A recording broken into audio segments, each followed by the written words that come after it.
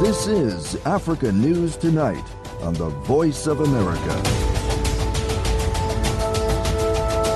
Hello and welcome. Welcome to Africa News Tonight from the English to Africa service of the Voice of America, your source for Pan-African news and world developments. I'm Yeheyes Wuhib in Washington. Coming up on Africa News Tonight,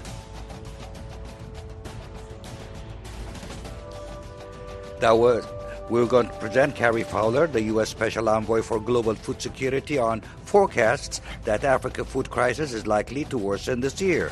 Also, U.S. Treasury Secretary Janet Yellen has started her 10-day Africa tour.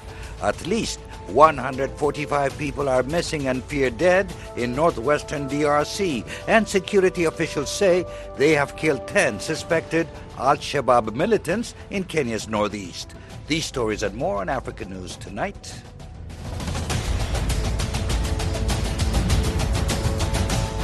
We start with our top story. U.S. Treasury Secretary Janet Yellen has started her 10-day Africa tour in Senegal, vowing that America is committed to be a partner to help the continent realize its massive economic potential.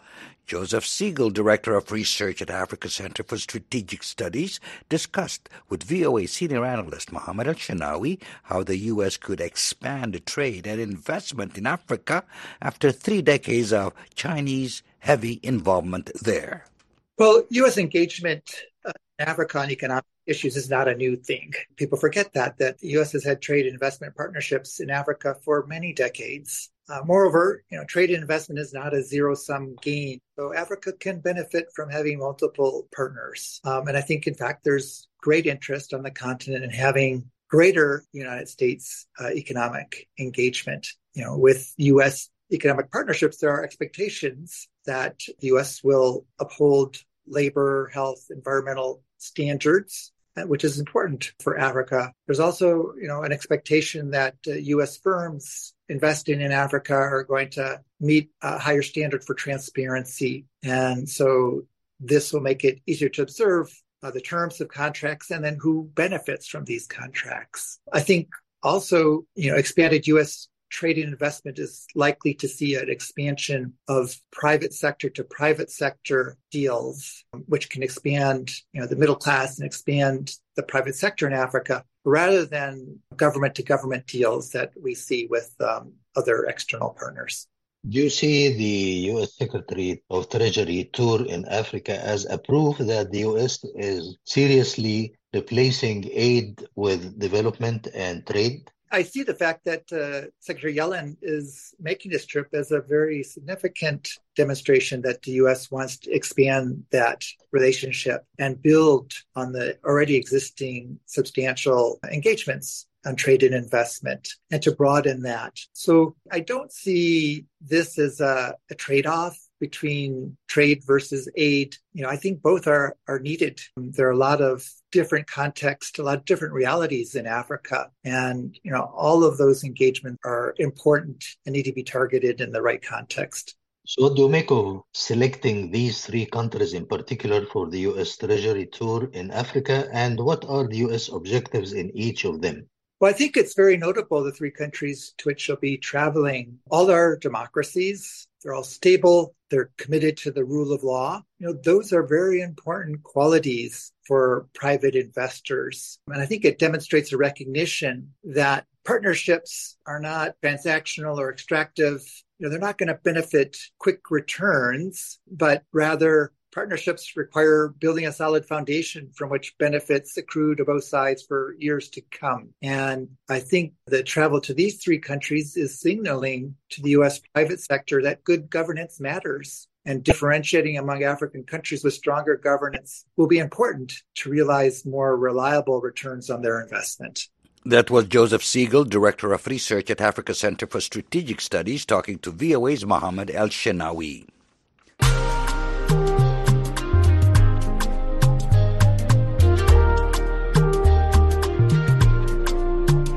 The Associated Press says at least 145 passengers are missing and feared dead after a boat full of goods and animals sank at night on a river in northwestern Democratic Republic of the Congo. Officials say about 55 people survived the disaster on the Lolanga River late Tuesday near the town of Basankusu.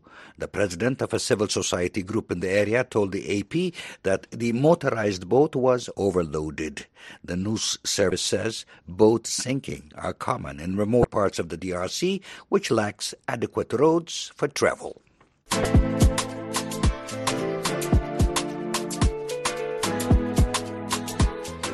U.S. officials say food insecurity in Africa will worsen this year because of climate change, conflict, and market disruptions caused partly by Russia's war on Ukraine. The U.S. is helping African farmers adapt to climate change with drip irrigation and other water-saving measures to boost food production. Mohammed Yusuf reports from VOA's Africa News Center in Nairobi, Kenya. Speaking online to journalists Thursday from Malawi, Kerry Fowler, Special Envoy for Global Food Security, said the drivers of 2022 food insecurity in Africa are continuing. As much as I wish I could bring the hopeful message that the food crisis will be over this year, we have to recognize that the chief drivers of the food crisis are still with us. And it behooves us, therefore, to be looking at solutions for all of those or adaptive measures. That's the situation as I see it today. Climate change, the global pandemic, conflicts, and Russia's aggression in Ukraine have all been blamed for Africa's food insecurity and hunger. According to the 2022 Global Food Crisis Report, 1 in every 5 Africans goes to bed hungry, and at least 140 million people on the continent face acute food insecurity. African farmers continue to practice traditional farming methods, but the weather has been unpredictable in recent years, causing farmers to produce less food.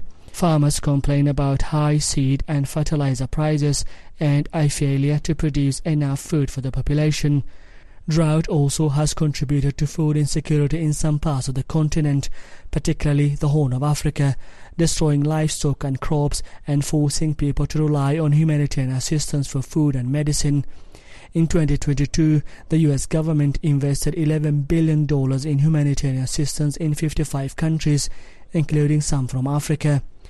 Dina Esposito, the USAID Global Food Crisis Coordinator, said her government is also supporting African farmers in producing their own food to overcome hunger and food insecurity.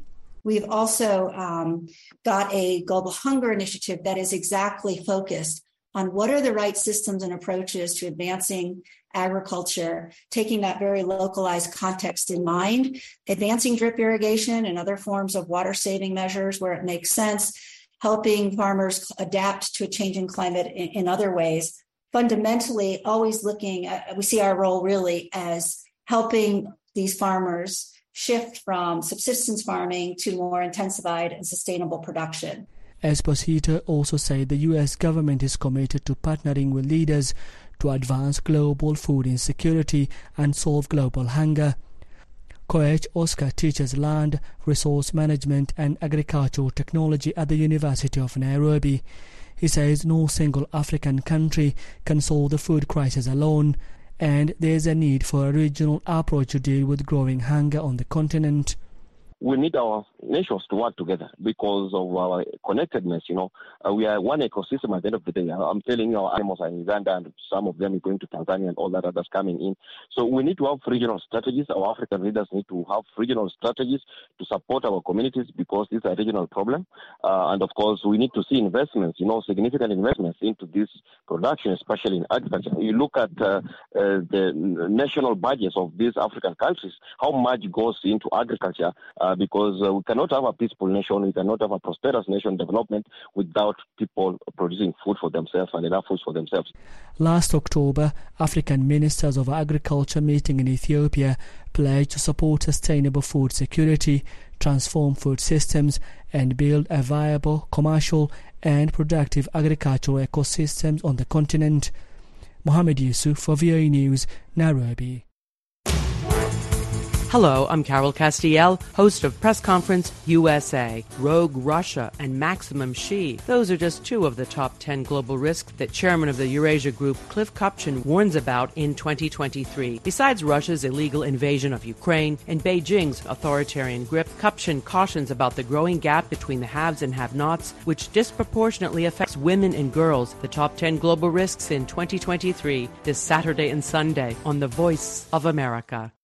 Nigerian authorities say armed men attacked a village last night in north-central Benue State near an IDP camp, killing at least 8 people and beheading some of them.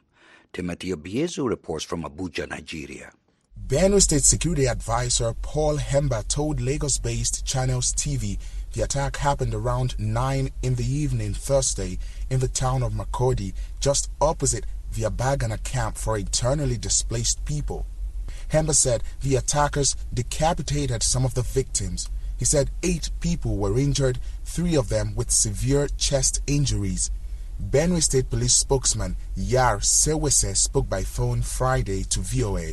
At the moment, I can only confirm there was an attack last night. They are on it. Some persons died, some were injured. The commissioner himself is on his way to that place. Maybe in 2 hours' time, they will be done with that venue and they will speak with me. No group has claimed responsibility for the attack, but authorities suspect ethnic Fulani herders.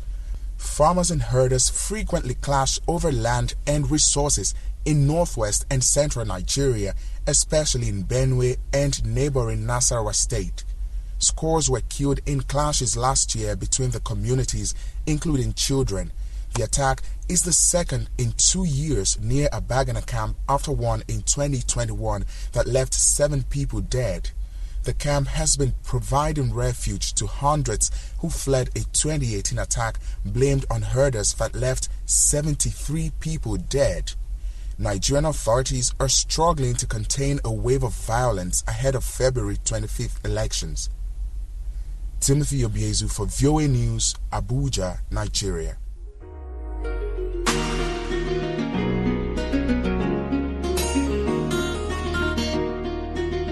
You're listening to Africa News Tonight on the Voice of America. I'm Yehiyas Wuhib in Washington. Please note, we have moved our programs from voanews.com to voaafrica.com.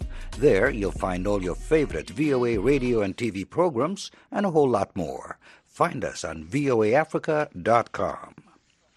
The Zimbabwe Electoral Commission announced today that elections will be held between July and August. As Columbus Mavunga reports from Harare, the main opposition Citizens Coalition for Change says the country is not ready as the commission still has a lot of issues to sort out first. Speaking to reporters, Priscilla Chigumba of the Zimbabwe Electoral Commission said her organization would soon make the report public. So in terms of timelines, the next election period is likely to be between 26 July and 24 August.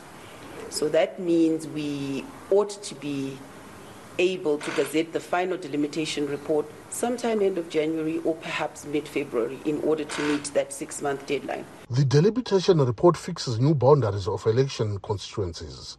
The Electoral Commission is embroiled in a debate with the main opposition and other rights groups which accuse it of sending an illegal delimitation report to President Emmerson Mnangagwa. In an interview, Fadzai Mahere, spokeswoman for the opposition Citizens Coalition for Change, said her organization is ready for the polls but wants the Zimbabwe Electoral Commission or ZEC to do more. It's an election that we've been preparing for from the date of our inception. We have been mobilizing the grassroots and the masses in every single province in Zimbabwe, and we are energizing our base and making sure that we leave no stone unturned to ensure that we vote big and win big and ensure that we install a citizens' government to create the new great Zimbabwe that we can all be proud of, a new great Zimbabwe led by President Nelson Chamisa. We continue to hold ZEC to account to ensure that it carries out its constitutional mandate, ensure that the voters' roll is available, ensure that it acts in an independent, impartial and professional manner. Earlier this month, the opposition complained when its members were arrested while holding a meeting in Harare. They are in prison awaiting a bail ruling. The ruling ZANU-PF could not be reached for comment today on whether it was prepared for an election in the ZEC timeline. Past elections have been marred by reports of intimidation, violence and rigging. Zimbabwe last held a general election on July 30th, 2018, which turned violent after the army was dispatched to quell protests over the slow release of results. Columbus Mavungam for VOA News, Harare, Zimbabwe. Security officials say they have killed 10 suspected al-Shabaab militants in Kenya's northeast just a week after militants there killed 4 engineers near a regional development project. Ahmed Hussein reports from Wajir County, Kenya.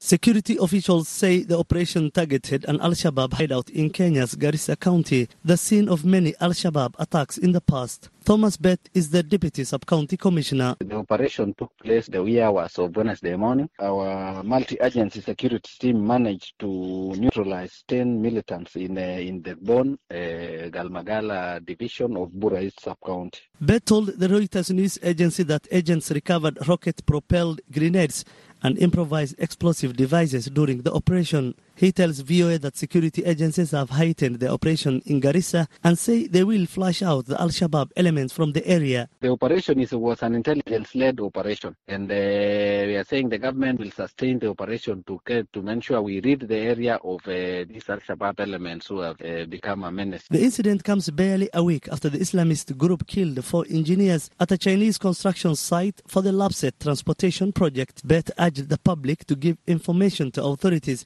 and report anything suspicious. As a government, we continue asking the people to share any crucial information. Let them have confidence in government that the government is going to protect them, whatever means. Somalia-based Al-Shabaab has been active in Kenya since 2011, when Kenya first contributed troops to the African Union-led peacekeeping mission in Somalia. The Islamist militant group killed nearly 150 people at Garissa University College in 2015. I'm Hussein for VOA News, Wajir, Kenya.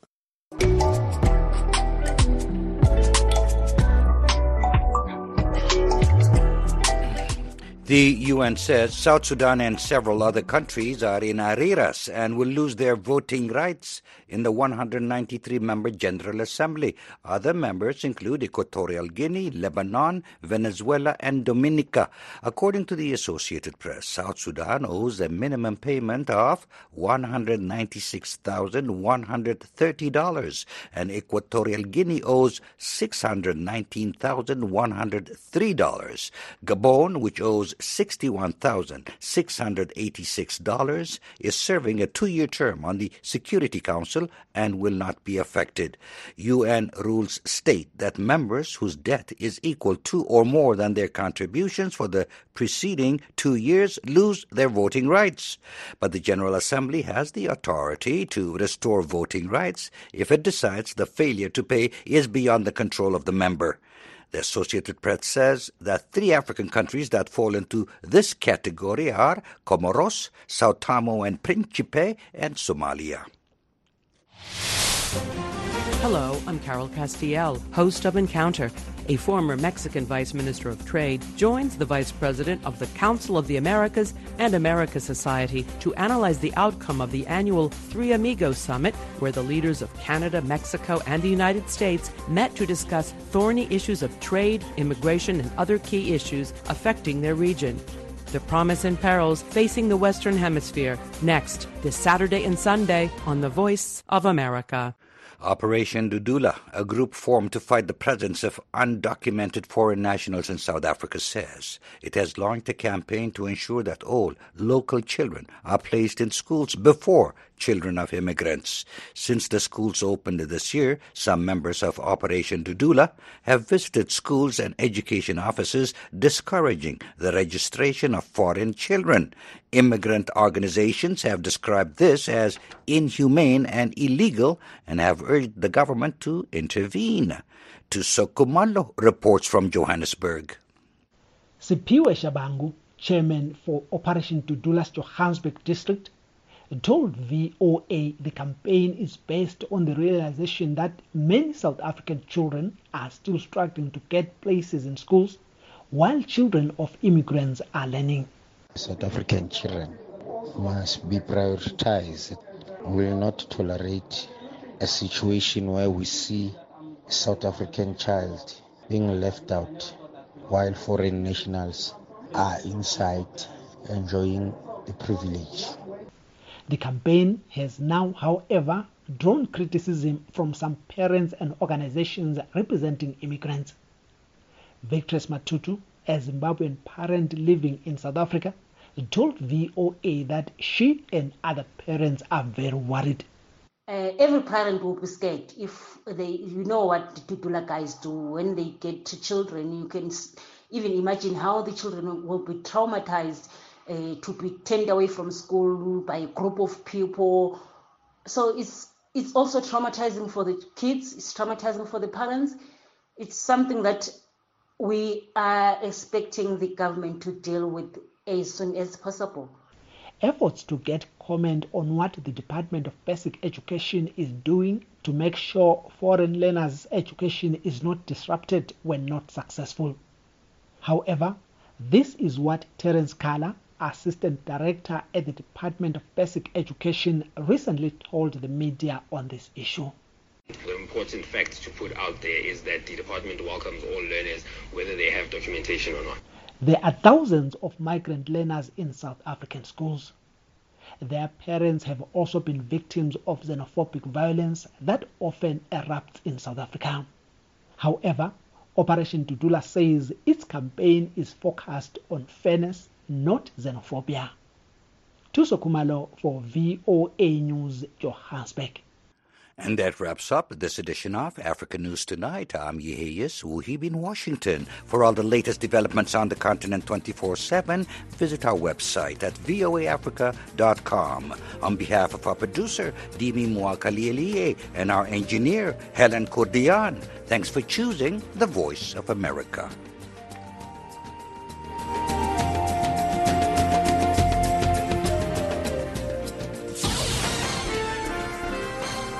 Next, an editorial reflecting the views of the United States government.